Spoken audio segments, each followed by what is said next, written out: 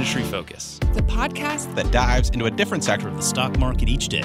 I'm your host, Emily Flippen. I'm Jason Moser. I'm Nick Seipel. I'm Dylan Lewis. And today we're talking financials. Today we're talking consumer goods. Wildcard Wednesday. And we're talking energy. And today we're talking tech. Let's dive in. Welcome to Industry Focus. I'm Nick Seipel. Today we're taking a look at two kinds of stocks. Stocks that have been beaten down and stocks that have just absolutely ripped. Motley Fool contributor Jason Hall joins the show today, where we're going to take a look at Exxon's troubles and whether it can recover. And we'll hit the listener mailbag to discuss some high flyers folks just can't stop asking us about. Jason, great to have you back on the podcast as always. It's good to be on. I'm really having trouble not laughing because of a comment you made before we started the show. Thundercats, go.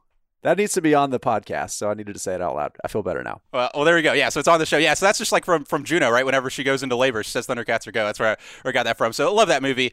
Yes, this is our first show back from Thanksgiving. You do anything super exciting for the holiday? You know, it's with COVID and everything, and I'm stranded out here on the West Coast. All of our families back in the South. We really didn't, except for one little thing. We have a little pod. We've got some friends that our kids are in the same daycare. So we have like this exact same COVID risk profile. And they're also from the South, big Georgia fans. So we hung out together. It was kind of nice because we never see them during the holidays because like us, they're all traveling. So it was kind of nice, right? We made a little bit of lemonade out of the lemon. So it was good. It was good. How about you? Yeah, same thing for us. We kind of stuck around. We're up in Virginia, most of my family back home in Alabama. Probably going to try to get down there safely for Christmas, but just kind of stuck around. You know, I made some sides, picked up a honey baked ham, all those sorts of things. Just great to have some time off of work. And, you know, I'm one of these people that's picked my video game habit back up during the pandemic, so I played way too much of the new Call of Duty. So there you go. So now we're back onto stocks. So we get to go into stocks, Jason. So we're going to lead off, as I said off the top of the show, we're going to talk about some stocks that have been beaten down. One particular stock that's been beaten down, and we'll talk about a few that folks are asking us about a lot that have just been ripping this year. So before we get into Exxon, when you think about shopping for companies that have just been beaten down or trading near their 52-week lows, how do you think about those companies as potential investments? So there's a couple ways you have to look at it, right? I think the easy thing to do is to anchor on where the price was before COVID and immediately assign, hey, it's going to go back, right? I think it's really easy to do that. And in some cases, I think that is true. But the issue is thinking about it from a business perspective, right? And you think about what is a good business that's experiencing temporary problems that's going to emerge in good shape versus what's a business was struggling before this happened. And really 2020 has been more of a catalyst to expose the problems with that business, and it's going to emerge likely weaker, right? So that's one thing I'm really, really thinking a lot about when I'm looking for bargains right now, because there are some, but there's also just some not great businesses that don't have great futures that it's really easy to anchor on 2019 and say, well, the stock has to go back up. Absolutely. I think one of the things I think about a lot with things that have happened this year with the pandemic is what trend got pulled forward. There's some trends that are really great that have gotten pulled forward, like remote work and things like that have really brought Zoom ripping. And then there's other trends, like we might talk with Exxon here today, that have been pulled forward that have really created some trouble for a business. In the case of Exxon, this week on Monday, Exxon announced its intention to write down some of its natural gas investments by $17 to $20 billion, its largest ever write down. And this is something we've been talking about for a long time when it comes to some of these shale assets not producing earnings. And now we've really seen that come to a head this year with significant amounts of write downs, Exxon being the latest of those.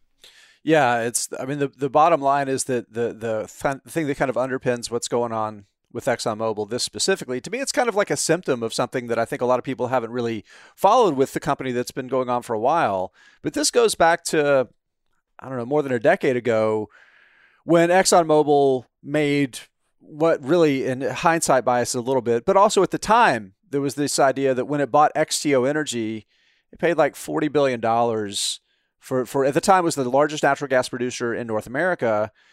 And this just wiped out half. This is going to wipe out, basically half of that. And to me, I think there's a bit of it that's kind of smart that ExxonMobil is saying, okay, this is the hardest place for us to really predict being able to generate positive cash flow out of these operations. And it's another step towards really doubling down on a lot of their oil business and kind of focusing on really leveraging their integration. So I think that's what they're doing. But it just points to a history of things that haven't worked, right, for ExxonMobil. Right. So, that XTO deal, just to put some numbers on it, that was in late 2009, a $41 billion deal, right at really the peak of kind of the natural gas hype. You think about in 2009, that's when Chesapeake Energy was kind of really at its peak and dominating a lot of headlines. Obviously, that company just went bankrupt this year. So, really, really tough. And you look at the natural gas market, right? Natural gas prices peaked back in 2005 at $15 per BTU. Now they're at $3. It's really been tough with all this shale production that's come online. So, in conjunction with that announcement of the write-down, Exxon has talked about their work trying to get their expenses under control. They're going to reduce their global workforce by 15%. They're reducing their capital expenditures. Earlier this year, they had a projection of $30 to $35 billion a year in CapEx through 2025. Now they've bumped that down to $19 billion or less in 2021 and $20 to $25 billion a year through 2025, just trying to get their expenses underway. You look at the stock, shares down 42% year to date this year. You look at the yield at 9%. A lot of folks might say, hey, 9% yield, get paid to wait with this energy giant in Exxon. Thoughts there on that thesis of hey, well, the business is turning around, it's getting its expenses under control, but maybe I can buy this dividend and wait and get paid until things turn around. I mean, we do know that management is prioritizing trying to keep that dividend afloat, right? There's no doubt about that. But, something you and I were talking about as we were prepping for the show, and I kind of sort of intellectually knew it, but I had never really looked super closely at it. But here's the bottom line.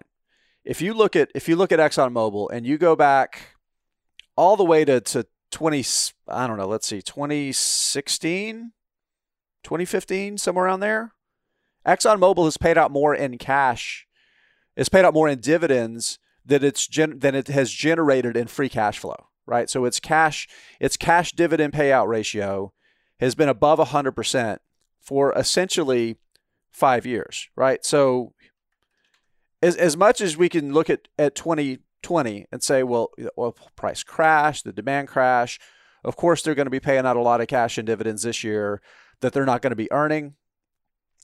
I mean, you go back and oil prices were, I don't know. Let's see. Let's just for giggles, let's go back and take a look. So oil prices were consistently in the, I don't know, in the 60s. You go back, yeah, $60, $70 a barrel. And they were still spending more cash to support that dividend than they were bringing in from their operations, right? So that means a lot of the debt that they've added over the past 5 years has partially been to support that dividend. So this isn't a 2020 story on using debt to fund that dividend. This is a 5-year story. That's something investors really need to consider. Yeah, absolutely. It's one of those things, like I said earlier, kind of pulling forward this trend we've seen for a long time when it comes to the oil prices Exxon needs to be break even on its dividends and maintain its capital expenditure in order to maintain its production. All those sorts of things, they've needed to tap into the debt markets to support their dividend, and that's going to continue here. What do you think are the chances that they cut their dividend? It's certainly greater than zero. I think there's... I don't know. I think if you were to corner one of their executives and at gunpoint them, make them tell you exactly what they thought, I think they would say that they're very uncertain. I really think they would have to admit that it could have to get cut in 2021, because here's the reality. The debt market has largely been pretty forgiving for ExxonMobil because it is one of the industry heavyweights. It has massive assets. It does have a lot of really good low cost oil assets. It does have a business that, as it gets more integrated, should be able to generate more profits, right, across the entire value chain. And that's important, right, because this isn't just the cost of oil, the cost of natural gas driving its results. It has a really good integrated business, and the more it can tighten that integration, it can start leveraging its refining, its petrochemicals business, which is something it's focusing on. So the debt market has been forgiving. But at some point, a banker is going to step back and say, guys, you can't keep paying this big dividend. I mean, this happened to Kinder Morgan a few years ago, right? Kinder Morgan kept spending this money while to build its operations, and also kept paying this big dividend, and eventually got to the point where the debt market said something has to change because your balance sheet is not working, and you have to think about how you're allocating capital to who.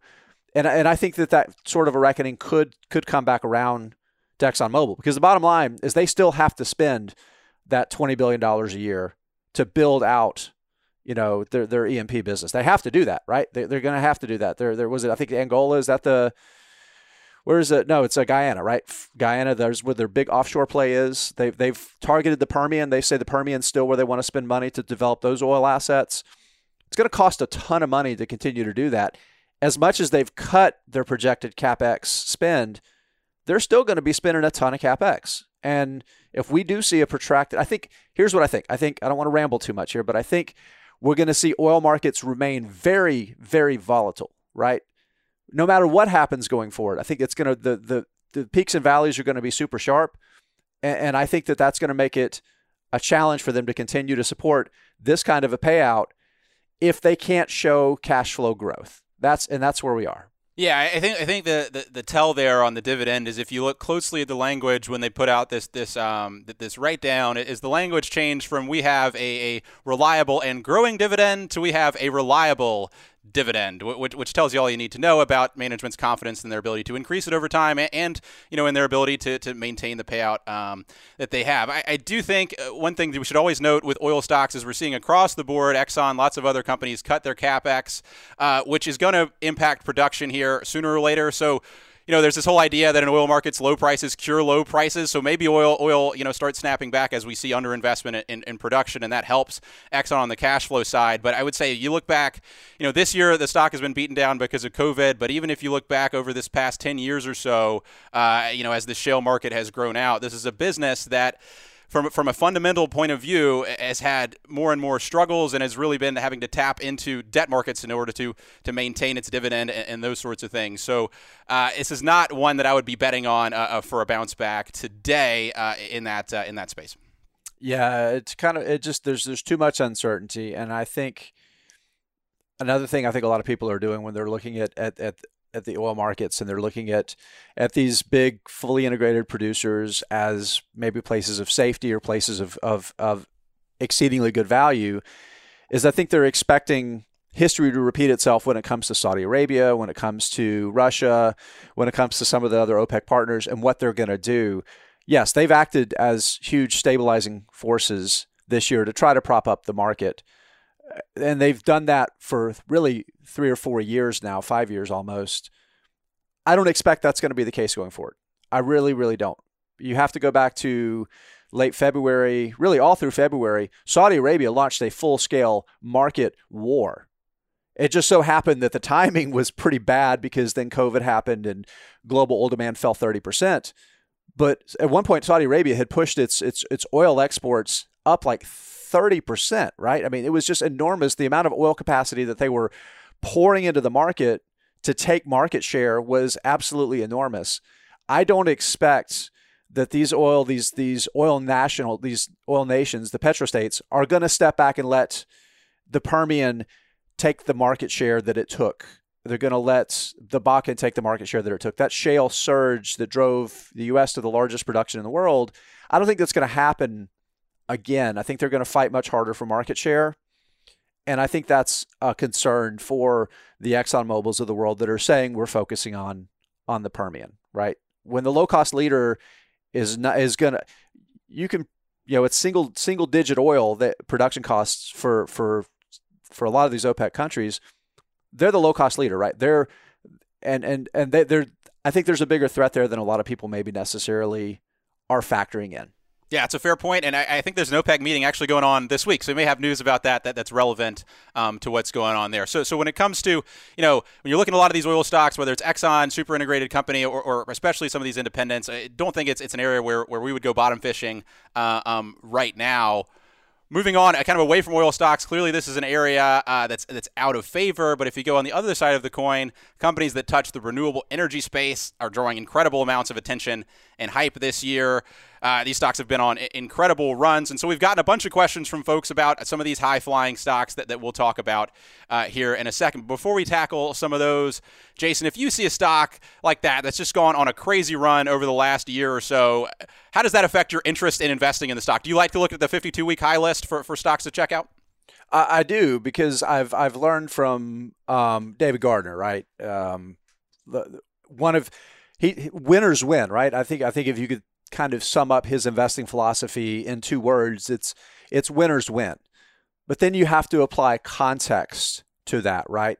A winner isn't just a stock that's gone up 100% or 2 or 3 or in some of these cases like 1,000% this year. There has to be the context of a wonderful business that underlies it, that is also executing incredibly well, right? The business is growing, it's disrupting somebody, it's taking share, it's establishing new markets. It has wonderful management that has skin in the game and all of those other attributes that make it a rule breaker. And also the stock has gone up, right? So that's what a winner looks like. A winner isn't just an alternative fuels idea stock or I don't know, Plug Power, fuel cell energy, right? It's a stock that's gone up, like, it has a comma in the percentage that it's gone up over the past year. But then you go back to when the company went public and it's still down, right? That's a very different thing entirely, right? And that's where you have to be an investor versus trading on momentum and just following squiggly lines on a screen. Yeah, so the way I would say is, and I would agree with David Gardner, and this idea that it's probably you're going to find better outcomes over time by shopping on the 52-week high list than shopping on the 52-week low list. Part of that is because winners win, but that should just give you the list of stocks to maybe take a poke around at. Then you have to poke around at the underlying business and see how it performs. Just like we talked about earlier, just because Exxon is down, 40+% this year doesn't mean it's going to magically snap back to where it was today. We want to look at the underlying performance of the business and how it's doing. So as we talk about that, one of these areas that we've seen just a massive amount of interest in this year, where the stocks have been on an incredible run, is this fuel cell space. Companies like Plug Power, Ballard Power, and Bloom Energy. Jason, when you take a look at this space, what stands out to you? What should investors be paying attention to? Are they on that list of wonderful businesses to buy at 52-week highs? I think in general, not exactly, right? Because here's the bottom line, so first of all, I think this is important. The economics of hydrogen are starting to shift, right? Because the biggest problem with hydrogen has been making hydrogen in a cost-effective manner, right? There's lots of great technology to do it, but there's also the dirty little secret that most of it is steam formed from hydrocarbons, right? So clean hydrogen isn't really clean right now. Like well over 90% of it comes from this steam forming process of hydrocarbons, mainly natural gas. But the economics are shifting because wind and solar costs are falling enough that you can use the electricity from that to, I guess, with electrolysis to produce hydrogen. So that's starting to change the game. But for the most part, I think the industry is still littered with these idea stocks that aren't necessarily there yet. The stocks, I think, have gotten grossly far ahead of the business. And I mentioned fuel cell energy before. I'm going to mention fuel cell again, right? The stock since the beginning of the year, as of today, December 3rd, is up 1,220% over the past 12 months. This year, it's up about 200%, right? But if you go back to when the company went public back in the 90s, the stock is down 96%, right?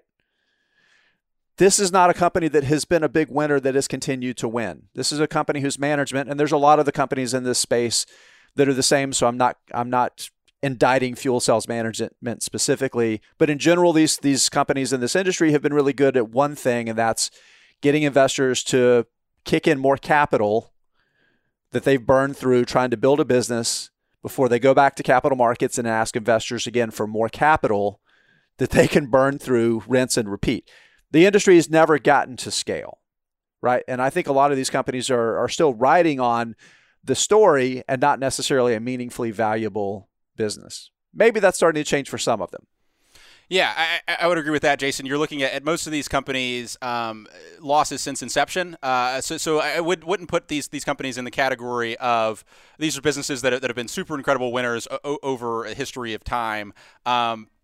Again, I think fuel cells have an application, but when you look at the underlying economics, this isn't something that gets me super excited to invest in. And I think, you can look at the chart. It's one simple thing to do. If the chart just like looks like somebody flipping you off, kind of, where it's just like one big huge spike and then it goes flat, generally, now there are exceptions, but generally that's not going to be a good investment. So just keep that in mind. I want to drill into the actual economics of the business and how it's performed historically, rather than just look over the past 12 months or so. Yeah, and I do want to call out Bloom Energy. This is one that I've invested in. So Bloom Energy, the ticker is BE.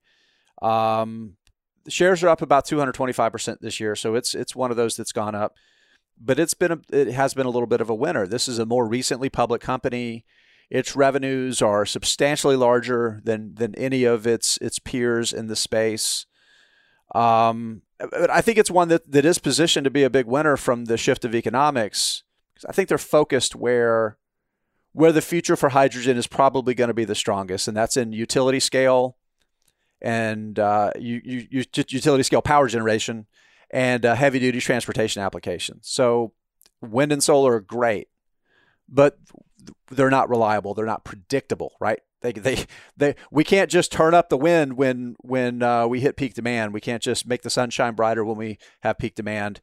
So energy storage technologies are important. Battery costs are falling, but there's a lot of challenges there in terms of access to the materials to meet the kind of global demand for storage we're talking about. I think hydrogen is going to be a great place for storage because the energy density is good, and you have the ability to leverage wind and solar to store energy in the form of hydrogen, right? And then you can use that hydrogen to produce electricity as needed. I think it's also hydrogen could be a big winner like in maritime transportations, like container ships, where you have really this massive industrial type of power output that you need. And a big container ship, just like a Class 8 heavy-duty tractor-trailer, you can't just stick tons and tons of batteries, literally tons of batteries, because you need that space for whatever the good is that you're trying to transport. So you have a lot better energy density with hydrogen. So I think it can win in those spaces, and Bloom's really, really well positioned in that utility scale phase. They've got some really, really big deals in Korea specifically. There's a lot of shipbuilding that happens in Korea. Korea is really focused on energy security. You think about where the Korean Peninsula is. They don't necessarily have the most friendly neighbors around them. So having access to energy is really important. And I think that's the kind of thing where Bloom Energy is really positioned to win. It's gone up 200%. It trades for 4 times sales. Fuel Cell Energy, Plug Power trade for 24 times sales. Ballard Power trades for 40 times sales, right? So its business is growing. It's generating higher revenue. Talking about Bloom. It also trades for a much more reasonable valuation, even with the stock having been a winner, right? So to a certain extent, the market is rewarding it more appropriately based on how its business has performed. Good deal. Yeah. One other stock I wanted to talk about briefly, we've gotten a ton of questions about it, is Blink Charging, ticker BLNK. This is another one it's performed incredibly well this year, up over 1,100% in 2020. It's another one though where you need to drill into the actual financials of the company. So it's playing this really hot trend, electric vehicle charging. That whole space has really been hot this year. But if you actually drive into the business, it's been public for over a decade. Has never generated positive net income or positive operating cash. Just reached its highest stock price since 2017.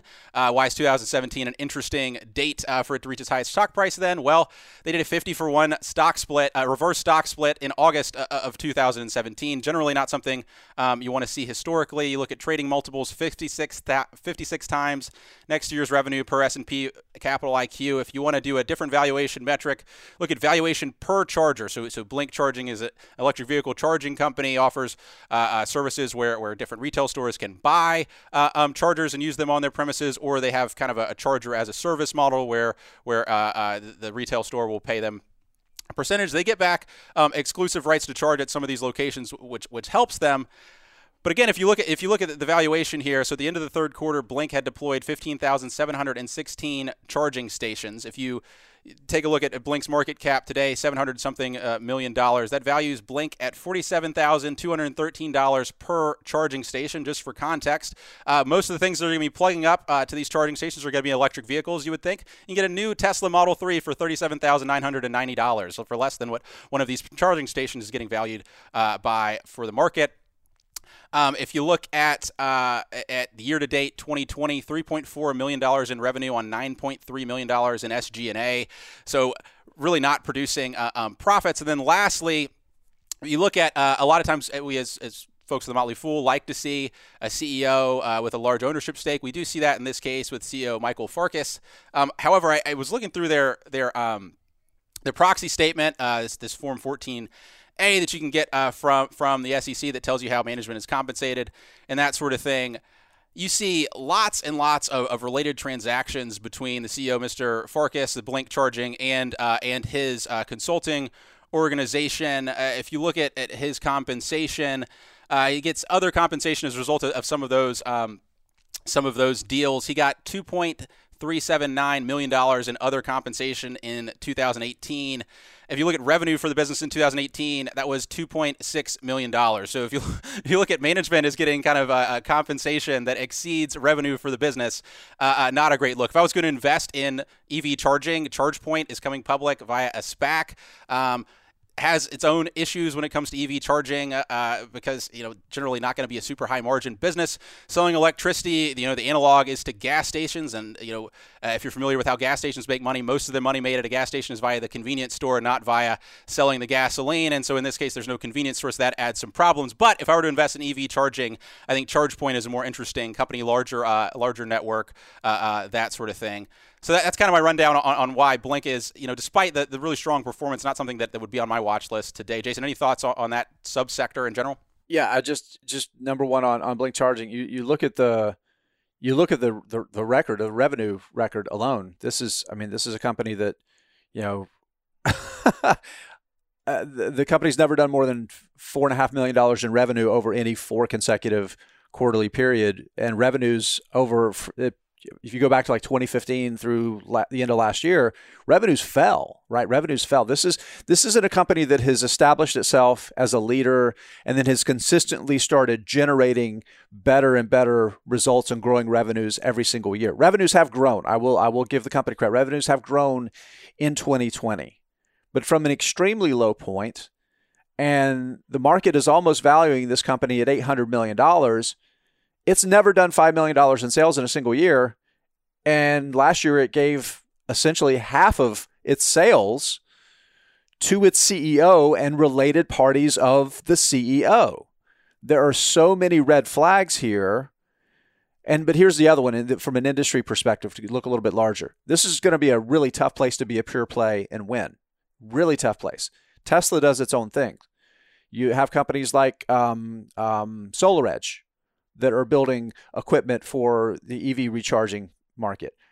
There are big industrial companies that have lots of experience in this sort of infrastructure that are going to be players in it. It's going to be really hard to win in what is essentially going to boil down to being a commodity product, I think. So, yeah, I agree with you. It's Yeah. So again, I think the big takeaway is on all these, whether they're one of those that you want to bottom fish on, or whether it's a company that's been flying, look at the financials and poke into kind of what the management's incentives are and those sorts of things. Because, if you just zoom out a little bit, from this near term, how the company has been performing because of, whatever subsector is getting a lot of hype, it can give you a little bit more clarity on what the long-term trajectory is of the business and whether it's something that you would be excited about, being invested in over, a 5 or 10 year period, which is what we advise folks, the time frame we advise folks to think about when investing. So, we've kind of beaten down, I guess, a few of these companies, Jason. So to close it out, do you have a company that is up big this year that you still think is a great buy? And if so, can you tell us what it is and why? Yeah, I'm a big fan of TPI Composites, ticker TPIC. And it's up, let's see, I'm not sure exactly how much it's up this year. I haven't looked at it today, but it's up well over 100%, right? And here's why I like TPI Composites right now. First, the stock is up big, but you look at the past 5 years, revenue's up almost 180%. Right there, you go. It's a growing business. It's actually a meaningfully growing business. Now, operating cash flow, positive operating cash flow. Unlike a lot of these companies that are, in some cases, they're actually spending more on their operations than they're even generating in revenues total, right? I mean, it's just their businesses are so completely upside down. Now, here's what I like about the business looking forward. You know, it's a major supplier for wind turbines, the actual blades for the wind turbine makers. Basically, it's a supplier to all the largest non-Chinese wind turbine makers in the world. It's a big contract manufacturer. It plays a really important niche role, making it so that the turbine makers can compete in markets where it might not make sense for them to build a blade factory, just because they're not going to get enough volume of sales in those areas. And geographically, this is a tough business. You have to be, these blades are huge, right? They're 100 meters long. You can't just build them in Denmark and ship them to Southeast Asia or ship them to Brazil, right? You have to be local because of the shipping logistics implications there. So there's optionality too, because they're really good at composites. Electric vehicle makers that are looking to build strong light vehicles are using, I think Workhorse is an example, is a company that uses TPI composites to make frames, to make bodies for its vehicles. So their manufacturing expertise actually gives them some optionality in other very high growth industries. And here's a really cool thing. Trades for about one-time sales, right? So you start thinking about valuation multiples. This is a stock that's gone up substantially. And one-time sales for a manufacturer, which a lot of these companies, essentially what they boil down to is they're manufacturers. One-time sales is fairly reasonable, right? Especially for a growth business that's not going to have massive margins, but at scale can kick off a lot of operating cash. It's a very, very reasonable price for I think, a great business that ticks off a lot of those other boxes about what a winner really looks like. Awesome. Yeah. So for mine, I'm going a little bit away from the energy space, but if anybody follows me on Twitter, they know Match Group is one of my favorite stocks on the face of the planet. Just kind of a rundown for folks who aren't familiar with the company. They are an online dating provider. Their namesake platform is Match, but the main driver of the business, most significant winner for them has been Tinder, which has really kind of changed the game when it comes to online dating. Online dating really took off when the internet first spiked up, and then really had a second spike on mobile, and Tinder was really the winner app there. If you look over the past 5 years, Match Group direct revenue has compounded at a 23% compound annual growth rate from $225 million to $628 million. Tinder has performed strongly, but they also have other platforms like Pairs, Plenty of Fish, OkCupid, the namesake Match, Meetic, and then the other one that's really exciting right now is Hinge, and that's one that's really been performing well this year. Match Group acquired Hinge a couple years ago, and at the time, app downloads were actually declining. Since Match has took Hinge on board, their downloads are up 83% year to date. ARPU, average revenue per user, is an important metric for lots of businesses, up more than 100% year over year in the third quarter. Direct revenue growth for Hinge up 200% year over year in the third quarter. So really firing on all cylinders. When you look at Match Group's competition in online dating, they really own pretty much all the platforms of note, with the exception of Bumble. And when you think about it, online dating, especially today in 2020, is essentially the only way you can date right now. One of my favorite chart on the face of the planet when it comes to kind of bullishness on online dating, you can look at kind of the share of couples that meet via online dating. It's basically been going straight up for the past 20 years or so, and of course that's been pulled forward by the pandemic. And so you look at Match today, not cheap. It's valued at 60 times forward earnings, 14 times forward sales. But when you look at the positioning for the business, whoa! Did you say earnings? So you're talking about a winner that has That's right. Earnings? There's some earnings there. That's crazy, Nick. That's crazy. Well, that's true. Yeah. So we do have earnings here. And again, this is a business where online dating has had strong growth over the past, again, 20 years, only continuing to grow moving forward. Big opportunity outside of the U.S. and outside of some of these more developed countries. You look at some places in the Middle East, this can be one of the only times in history that females in some of these countries have had, real affirmative control over their dating life and those sorts of things. So really lots of optionality for Match. This online dating space is growing and lots of opportunities outside the U.S. So stock's up 79% since it split out from IAC over this summer, but and it's valued at $37 billion. When you look at the positioning of the company dominating online dating, this core relationship that people have, getting married, all those sorts of things, it's valued at $37 billion today. I don't know what it's worth, but I think it's worth significantly more. When you control dating, something that's so important to just how people live their lives, I think that's got to be a $100 billion business, and we'll see where it goes. The company is just firing on all cylinders, and hopefully they can maintain their momentum. Yeah, it's I honestly I've never bought this company, and I've listened to you pound the drum on it for a year now, and I've never invested. It might be time for me to get a little skin in the game here. Well, I think one thing that's interesting with Match, and this is not an original idea, but it's one of those few companies that is actually a COVID stock and a reopening stock. So when everybody gets locked down, everybody's like, well, I have to go on Match or whatever, or on Tinder, because that's the only way I can find potential dates or matches. And then when everything opens up, hey, guess what? I get to actually go back to the restaurants and the bars and the movies and all those sorts of things. And Match is someone that can drive demand to some of these places. That's one potential optionality for revenue. We talked about, I had Dan McMurtry from Tyro Partners on. I think it was back at the beginning of the year. We talked about Match. One of the things they talked about,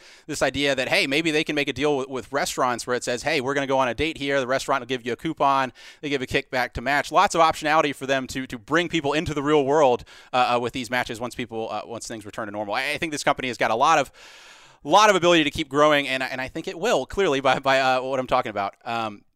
Jason, any last thoughts before we go away on buying the dip, buying companies, on 52-week highs, and how to think about looking for stocks that are appealing to invest in? I think the only thing I want to do is just close by emphasizing what we were talking about. It's one thing to buy a good business that the stock is down because of temporary reasons, versus bottom feeding the mediocre businesses that are more likely to continue to struggle, or maybe it's just too hard to predict what business is going to look like in the future. And at the same time, emphasizing the difference between a winner and a stock that's just gone up because everybody's very interested in whatever industry that it's in, whatever buzzwords attached to it, while the underlying business itself hasn't really earned anything, right? Those are two really, really important concepts to have that nuance that I think will help people. I think it's going to help people make more money and avoid losses, which is the other side of making more money. Absolutely. At the end of the day, the stock is a reflection of the business over the long term, and so we want to look at see how the business is performing, what its financials are doing, and what its prospects are in the future. And that's what we try to help folks out with on this show every week. Jason, we'll be excited to do that again soon. Next time I have you on. Thanks for joining the show as always. Always good to be on with you, Nick. Good times. As always, people on the program may own companies discussed on the show, and the Motley Fool may have formal recommendations for or against the stocks discussed. So don't buy or sell anything based solely on what you hear. Thanks to Tim Sparks for mixing the show. For Jason Hall, I'm Nick Seipel. Thanks for listening, and Fool on.